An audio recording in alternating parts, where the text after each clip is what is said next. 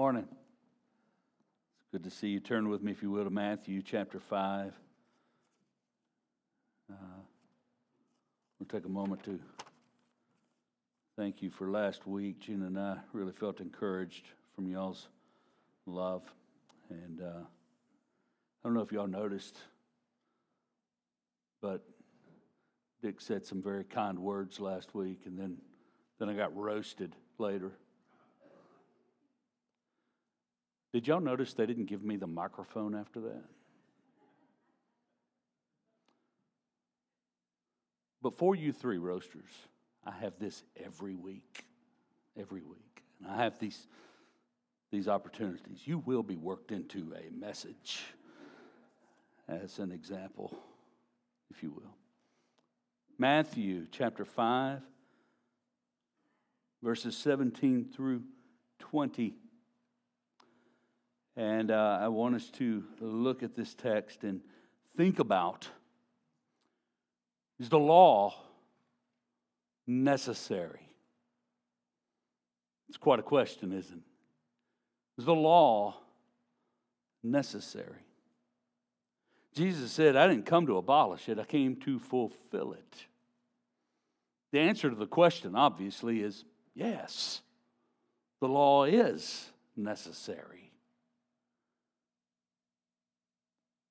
Law is necessary for order and safety of a people.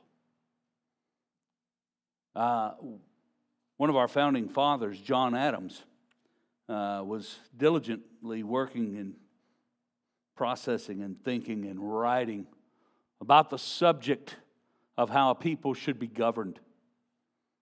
And he did not want a single house. Instead, he wanted two houses and another branch, and another branch. And he wanted that accountability. And the reason that he said a single assembly, he said this, a single assembly will never be a steady guardian of the laws. If Machiavelli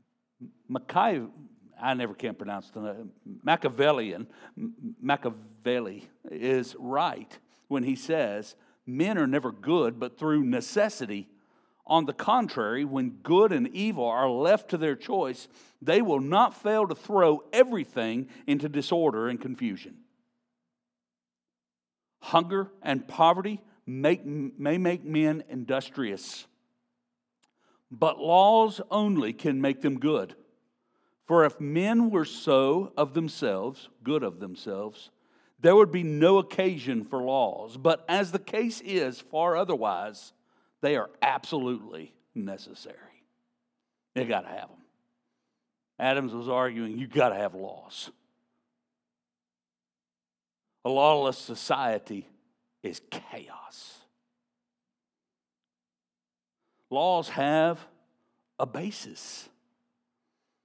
The laws of our nation, these guys didn't just kind of make them up out of thin air. They actually were drawn from laws that we see all the time in the Word of God. The founding of our nation was based on the self-evident truths that all men are created equal, that they are endowed by their Creator with certain unalienable rights. And around that, laws are built. But not all laws are created equal. Take, for instance, Sharia law. It's something that exists in our world today. Sharia law. In Sharia law, theft is punishable by amputation of the hands. By the way, there are places that this is actually carried out in the world today. Criticizing or denying any part of the Quran, that is their scriptures, is punishable by death. A non-Muslim who leads a Muslim away from Islam is punishable by death. A woman or girl who has been raped cannot testify in court against her rapist. Testimonies of 4 male witnesses are required to prove rape of a female. A wife can beat his wife for insubordination. They actually wrote that. These laws have a basis. It's the Quran. It's Muhammad.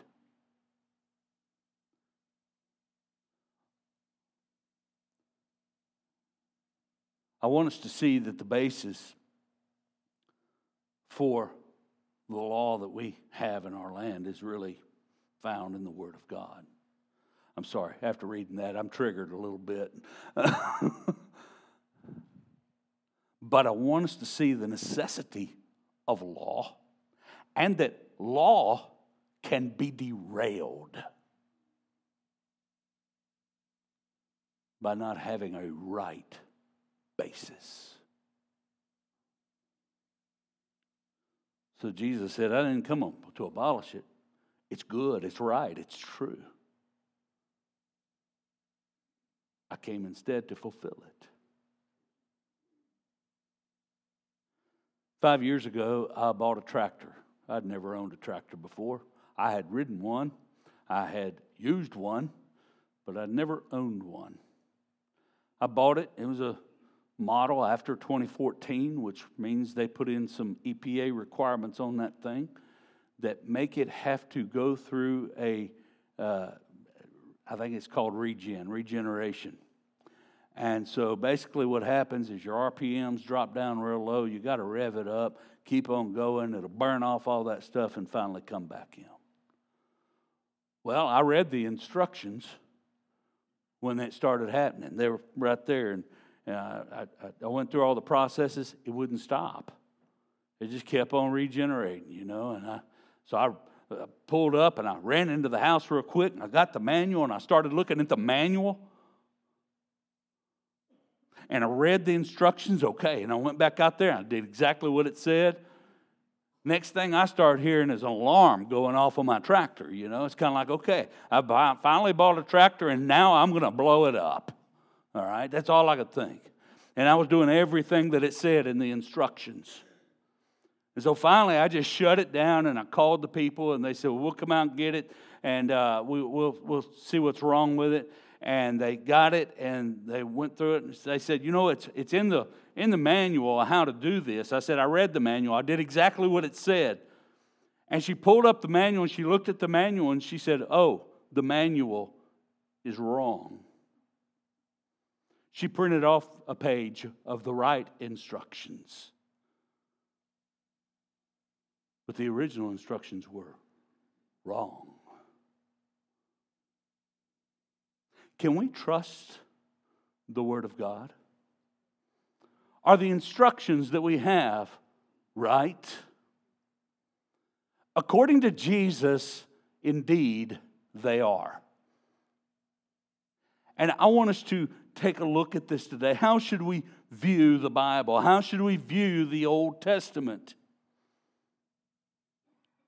Let's consider how Jesus viewed the Scriptures, and he tells us right here. So to answer these questions and to consider how Jesus viewed the Scriptures and to consider how we view it, I have three things. One, the surrounding context. I want us to take a look at that. Of this passage, 17 through 20, I want us to look on both sides of that passage and consider the context that's going on so that we can get our bearings as to why Jesus is saying what he's saying. Secondly, I want us to capture, as best we can, Jesus' thoughts on Scripture. In particular, he is speaking of the Old Testament here. But what he says applies to all of Scripture.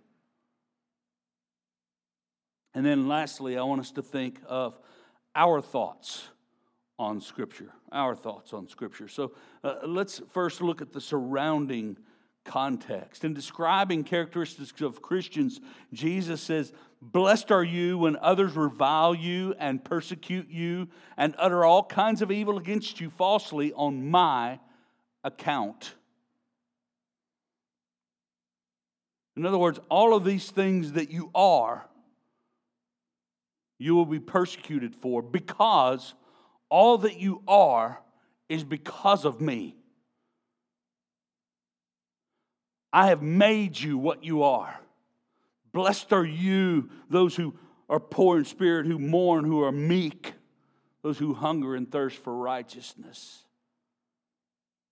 What you are, I have made you. And then he says this, blessed are you when people persecute you and utter all kinds of evil against you falsely on my account.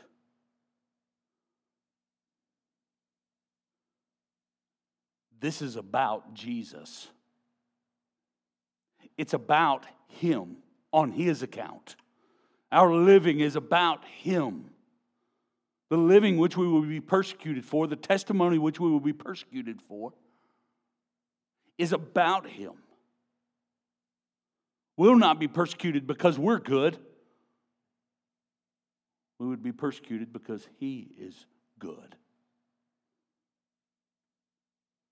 He goes on and talks about the influence that those who are His will have in the world.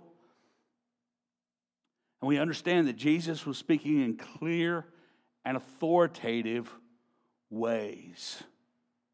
There's testimony of those around Him that heard Him. No one has spoken this way before. I mean, that's how new and fresh what Jesus was saying was. He didn't speak like the scribes and the Pharisees. It was different. It was authoritative.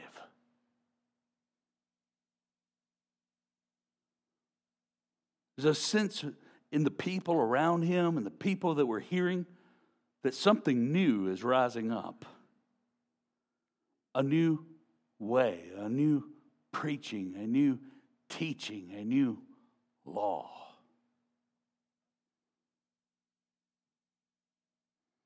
They looked for a revolutionary Messiah who would come and tear down and then rebuild. Destroy what once was and put something new in its place.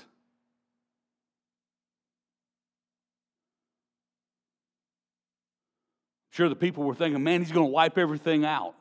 He's going to take it all away. This is great. I mean, this guy, he speaks like no one has spoken before. He's going to establish something new. No, He's not. I set that up so that we could see why He says, I didn't come to abolish the law. I didn't come to tear something down. I came to make clear what God has already spoken and fulfill what is. So I want us to see that part of it. And then get on the other side of verse 20 and verse 21, and Jesus says this, you have heard that it was said to those of old, you shall not murder, and whoever murders will be liable to judgment. But I say to you, you see, Jesus is taking the law. He's not making new law. He is illuminating what already exists and making people see, oh. And so there's something about what He's saying after this as He goes through the commandments. And we did this not long ago when we were in the Ten Commandments, as He goes through the commandments, where He's not saying it's okay to murder. No, He's not saying that. He's kind of like saying, but murder's not the only problem. One of the problems is that you hate your brother. And that's what leads you to murder.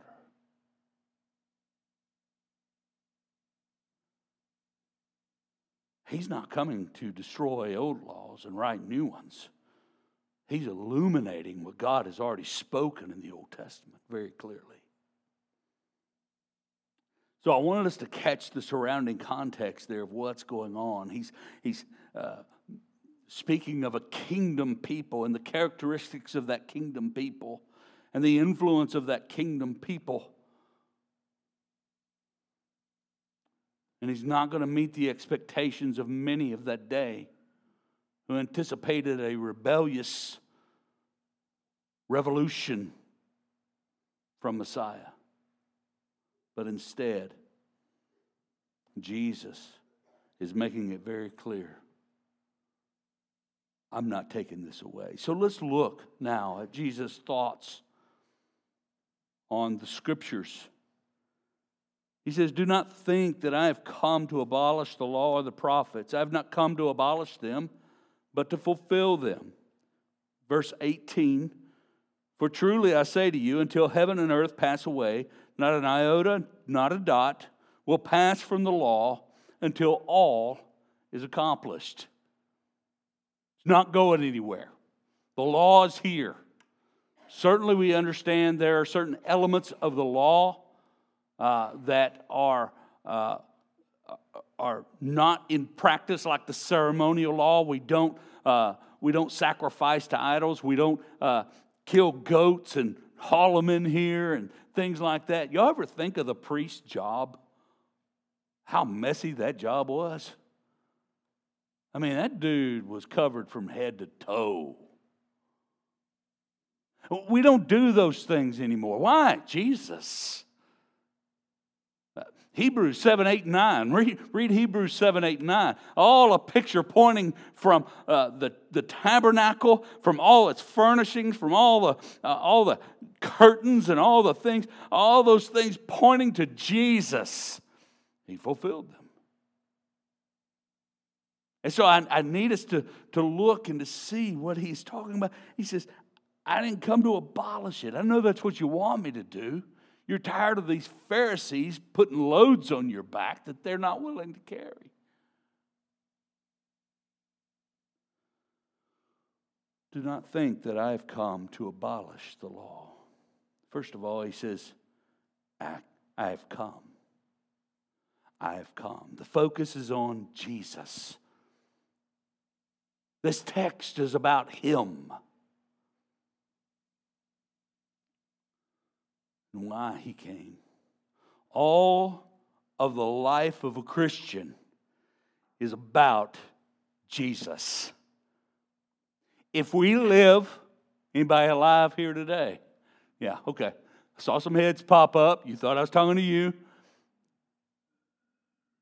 If we live because of Jesus. Every breath is a mercy from God.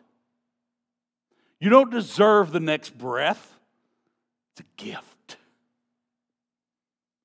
And so as we look, if we live because of Jesus. If we suffer because of Jesus.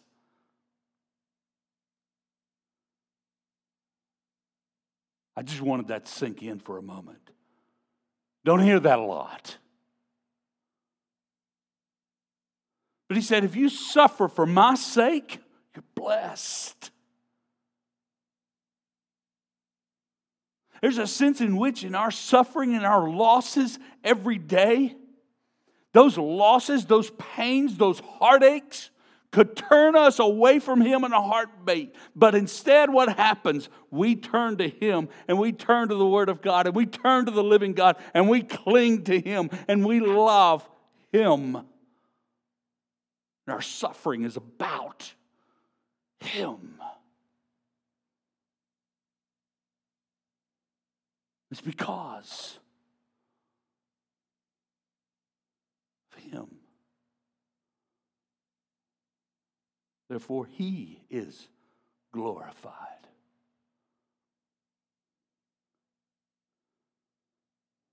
If the world stops spinning, we won't know it for long, number one. But I can tell you it stops spinning because he stops upholding it with his power.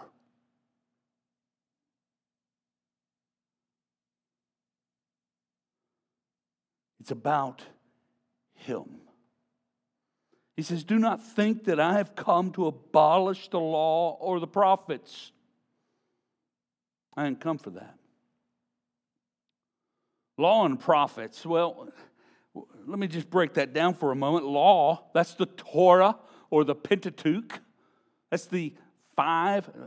By the way, I use those words. I mean, people used to say all the time, but we've got to stop using these churchy words. No, don't stop using the churchy words.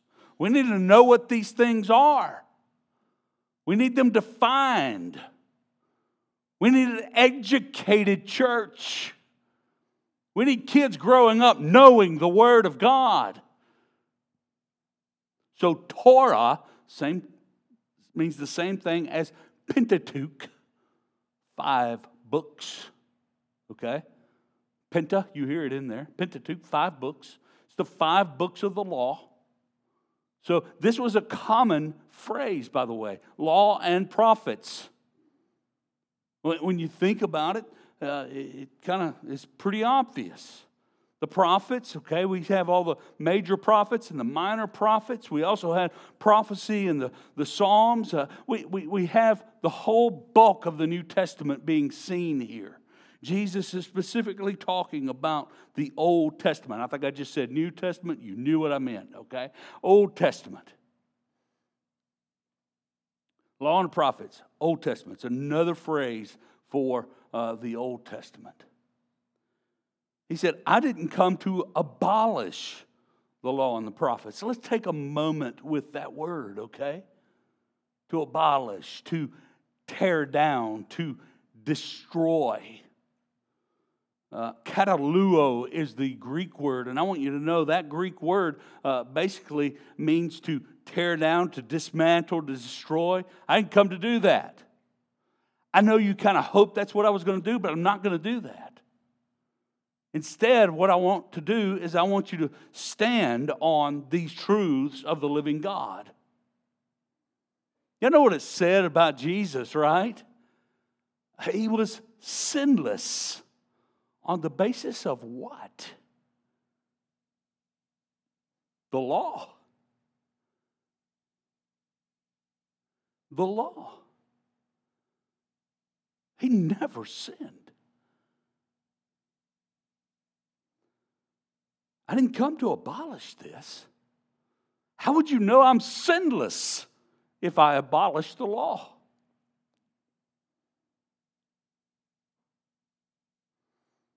I didn't come to destroy it. I didn't come to, let me use a word that gets used today, deconstruct it.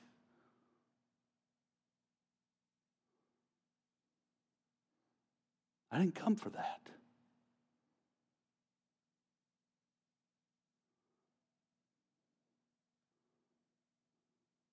Then he says, why did I come? To fulfill them. I came to fulfill them. I came to make sure that all is accomplished. I came to fulfill the law. I came to do what you can't do. You can't live these things out. I will. To fulfill, we can understand this in a couple of different ways. In a narrow sense, to fulfill is to do what Scripture teaches. Okay? In a narrow sense. In other words, Jesus came to fulfill them in living them out and doing these things perfectly. In a broader sense, to fulfill is to bring a plan to completion.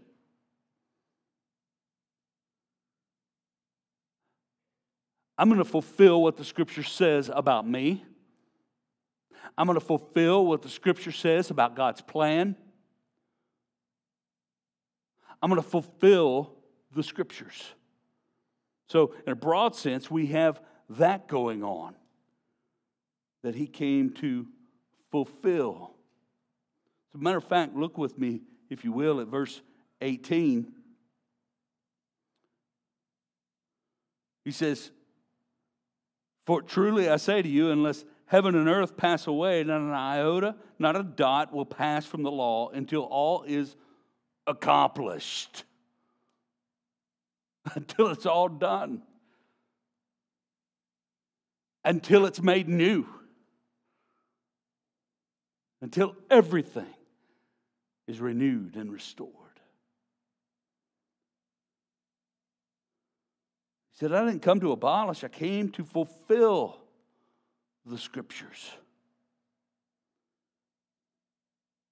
And then here he says, and he points to this, and he gives an illustration of it.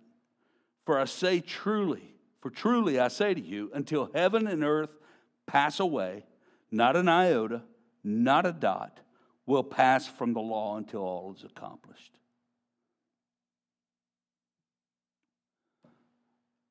I did pretty good in Bible college until my last class. Y'all know what my last class was? Hebrew. I'm thankful for the Greek Old Testament called the Septuagint. But I do know this, iota is the smallest letter in the Hebrew alphabet. If you want to draw one, just draw a little apostrophe like that. Iota, little bitty thing. Little bitty letter. It could get mixed up with some other marks that are made in Hebrew. Got to be careful.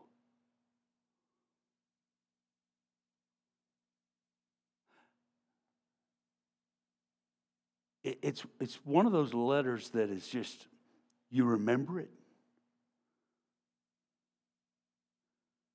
And it helps us to understand some of our own phrases.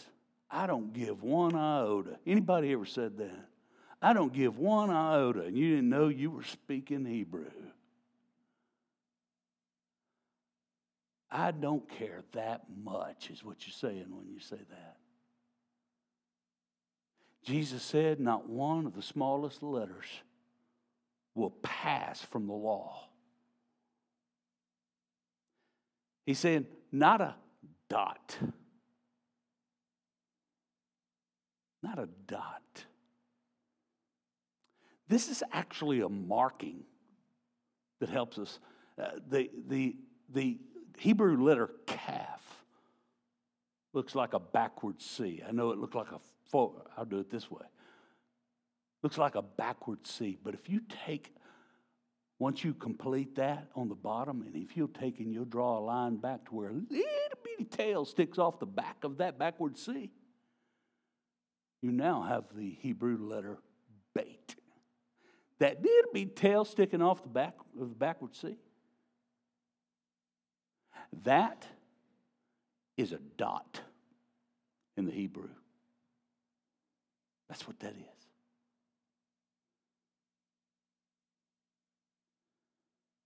Jesus is saying, you can't change the law. It is the law. And nothing's going to pass away. It stands because all of it has value. All of it, behind it, are principles that still are upheld to this day. Jesus said, I didn't come to abolish the law. You know, there are some theologians today, some preachers today, that say we don't need the Old Testament. There are some denominations, some traditions of faith that won't even use the Old Testament. They carry New Testaments. I'm kind of like, how do you understand all the New Testament without that Old Testament? It says some things in Hebrew you got to go back to. Don't let them lie to you. They got them an Old Testament at home. They just don't let nobody see it. They got to have it.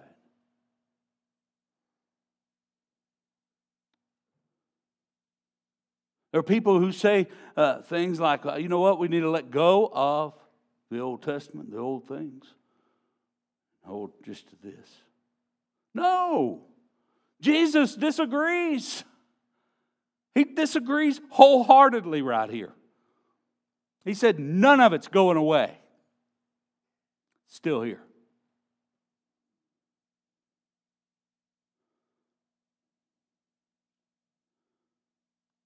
So Jesus, in terms of his view of Scripture, is letting us know and helping us to understand that what we have here is a precious treasure that is inerrant, infallible, authoritative, and it is fully sufficient for our understanding of the faith. According to Jesus' own affirmation, none of it's going away, including the Old Testament. Still there.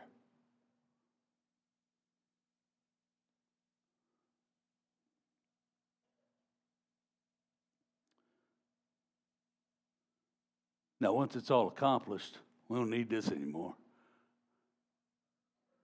We'll be in heaven, right? We'll be with Him forever. The Word of God will be in our sight.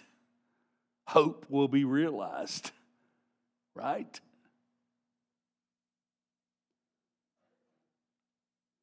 The Word of God stands forever.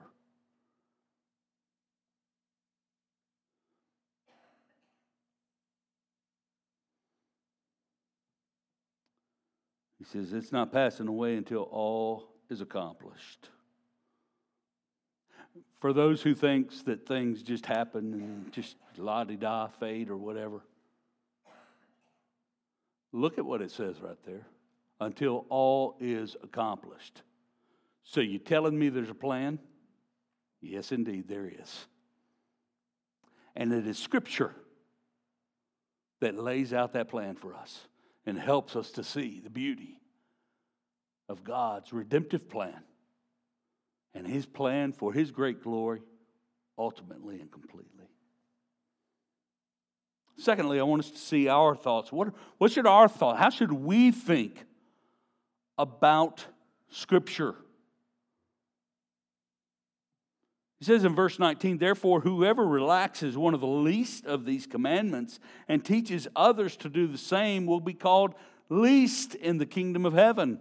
But whoever does them and teaches them will be called great in the kingdom of heaven. Let me read verse 24. I tell you, unless your righteousness exceeds that of the scribes and Pharisees, you will never enter the kingdom of God.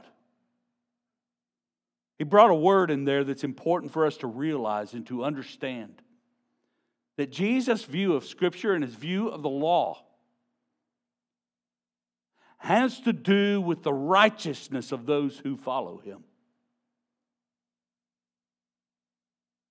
I mean, here in the context, in the text, He says, unless your righteousness exceeds that of the Pharisees. That was legalistic. That was, if I do this, God will be pleased. If I do this, God will give me eternal life. If I do this, we all know that eternal life is not based on what we do, but what Christ has done for us.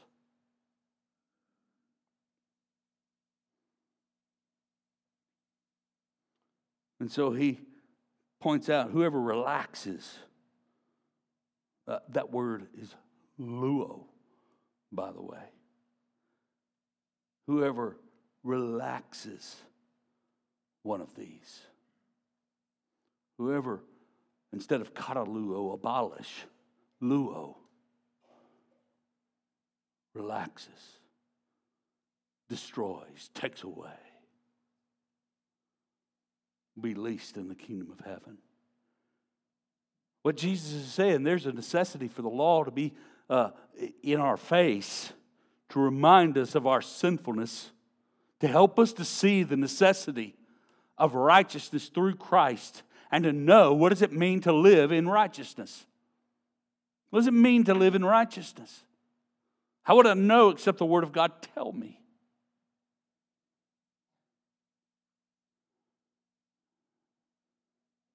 You know, there are some people who say, maybe you've heard this. Y'all know some of these Christians. I'm a Jesus Christian. Or, well, I'm a Bible Christian. If you're not both, you're neither. Okay? Can I help y'all understand that? If you're not both, you're neither. There's no such thing as I'm just a Jesus Christian.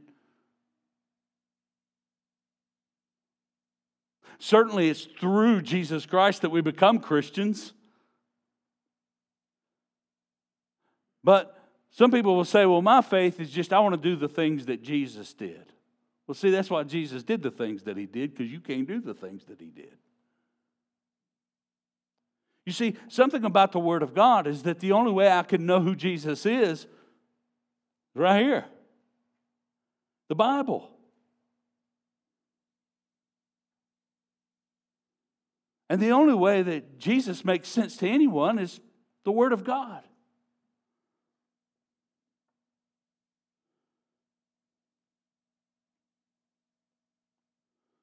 You can't know Jesus apart from the Bible. And if I read and study the Bible, you know what it's going to tell me about? Jesus.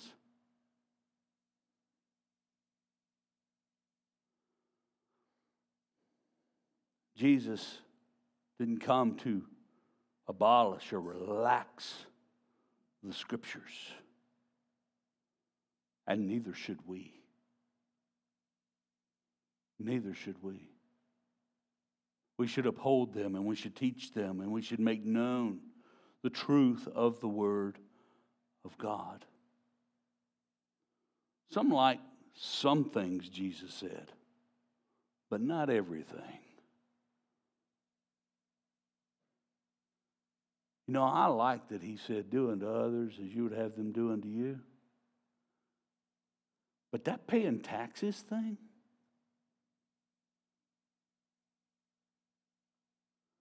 that turn the other cheek stuff, I'm not so crazy about that thought.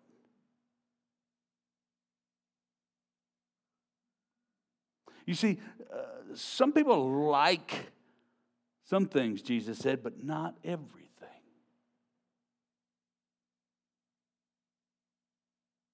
Or have you heard this one? I like the God of the New Testament. The God of the Old Testament was mean. Y'all see all the things he did.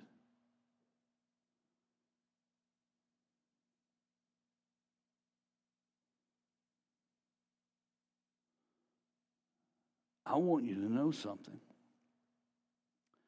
That the God of the Old Testament and the God of the New Testament is the same God. I want you to understand that all the things that Jesus said are right and true and good. And let me tell you something about the whole Word of God. It was inspired by God, breathed by Him.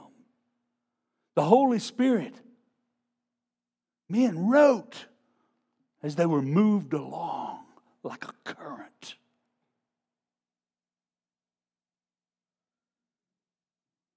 And we have the Word of God as a result.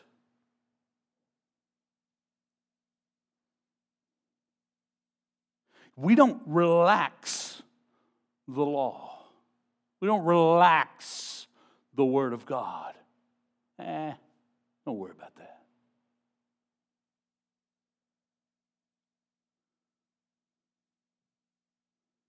Over the last couple of years, we've seen the results of laws being relaxed in the forms of riots that cost billions of dollars. And today, we see in many places smash and grab, looting, robberies, things like that. What's happened? Hey, let's step back. Let's relax the law of the land here going on. Let me tell you what happens when you relax the Word of God in the body of Christ in the church. You cease to be the body of Christ in the church. You cease to uphold the truth of the Word of God. You cease to be the pillar and buttress of truth. Oh, we've got to stand on this. Jesus is teaching beautiful things here. He said, I didn't come to tear things down. I came to make things clear and to fulfill all that has been spoken.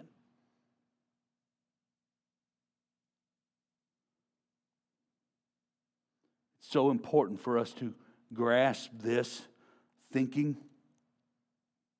He said, I didn't come to abolish, I came to fulfill. He said, don't relax it, teach it as it is. If you relax it, people will do the lesser things and forget the heavy things. They'll do the easy, but they won't do the hard. Matthew 23:23 says this. Woe to you, scribes and Pharisees, hypocrites! For you tithe mint and dill and cumin, and have neglected the weightier matters of the law. What are those? Justice and mercy and faithfulness. These you ought to have done without neglecting the others. Let's stop for a second. Tithing is seen as a what? Lesser matter. What's the weighty matter? Justice and mercy. And I lost my place and I can't remember. And faithfulness. There it is. I know we really don't like measuring out sin, but Jesus just did it. He says, you tithe dill and mint and cumin. How do I remember that and not the other? Okay? Food. Who said that? You getting there. All right. So he's kind of like, what you should have done is you should have done these without neglecting these. Okay, so here's what I want to make sure you didn't hear me say. Brother Rick said tithing ain't no big deal. I didn't say that. Jesus said these are the lesser things. These are the weightier things. You should have done these without neglecting these. See? Okay? You don't pick and choose which ones you obey. He's calling for obedience to the whole of Scripture.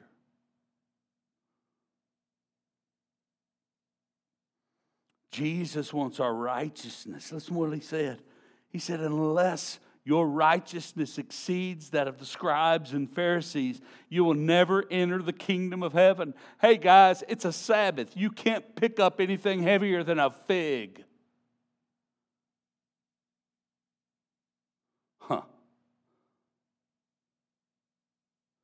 Jesus wants your righteousness to be bigger than that. And so going to the Old Testament that Jesus loved so much and came to fulfill, where it is written in Jeremiah 31:33, for this is the covenant I will make with the house of Israel after those days, declares the Lord. Here's these people, they're in front of Jesus, and Jesus is speaking to them these words. And they're anticipating him tearing things down and building something new. And Jesus is saying, no, that's not what I'm going to do. But what I want from you is I want a righteousness that's real. Jeremiah actually talked about it back here. And he says, the Lord speaks, I will put my law within them, and I will write it on their hearts, and I will be their God, and they shall be my people. And no longer shall each one teach his neighbor and each his brother, saying, know the Lord, for they shall all know me, from the least of them to the greatest, declares the Lord. For I will forgive their iniquity, and I will remember their sin no more. That's the righteousness He calls us to. The righteousness in here. The newness. I'll put my law in your heart. I'm writing it on there. You ever want to know what the right thing to do? It's in you. By the Spirit of God, and it's in front of you by the Word of God. Don't neglect the Word of God. We are to have these thoughts on Scripture, that we love and embrace the Word of God, that it's pure and it's good and it revives the soul. Let me lay down a couple of things in closing. Just applying this with two things. We lay nothing aside in Scripture because of Jesus. In other words, we don't say of Numbers, you know, I don't need to read that. I'm going to lay that aside. We don't need Numbers or Leviticus or Deuteronomy or any of these things. No, because of Jesus, we don't lay anything aside. We don't lay aside Exodus where it's described of building the tabernacle. Okay? We don't lay that aside because Jesus has come. But what we do is we view everything in Scripture, old and new, in light of Jesus Christ. So when I look back at Exodus and I see the tabernacle, guess what? I'm sitting here and I'm reading this, and then I look at Hebrew, what do we find? We find Jesus is being described in the building of the tabernacle. Everything is in light of Him. Everything we do, every word we read, how we interpret, it's in light of Jesus Christ. My encouragement to you, know the Word of God. Read it, study it, memorize it, embrace it.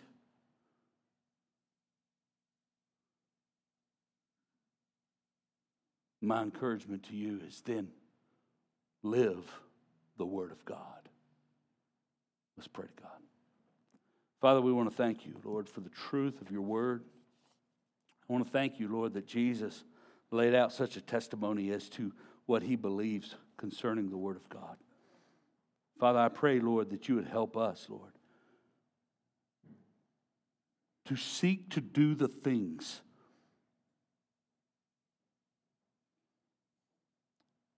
that make for righteousness. To repent of our own laziness. To repent of our own neglect of your word and your ways.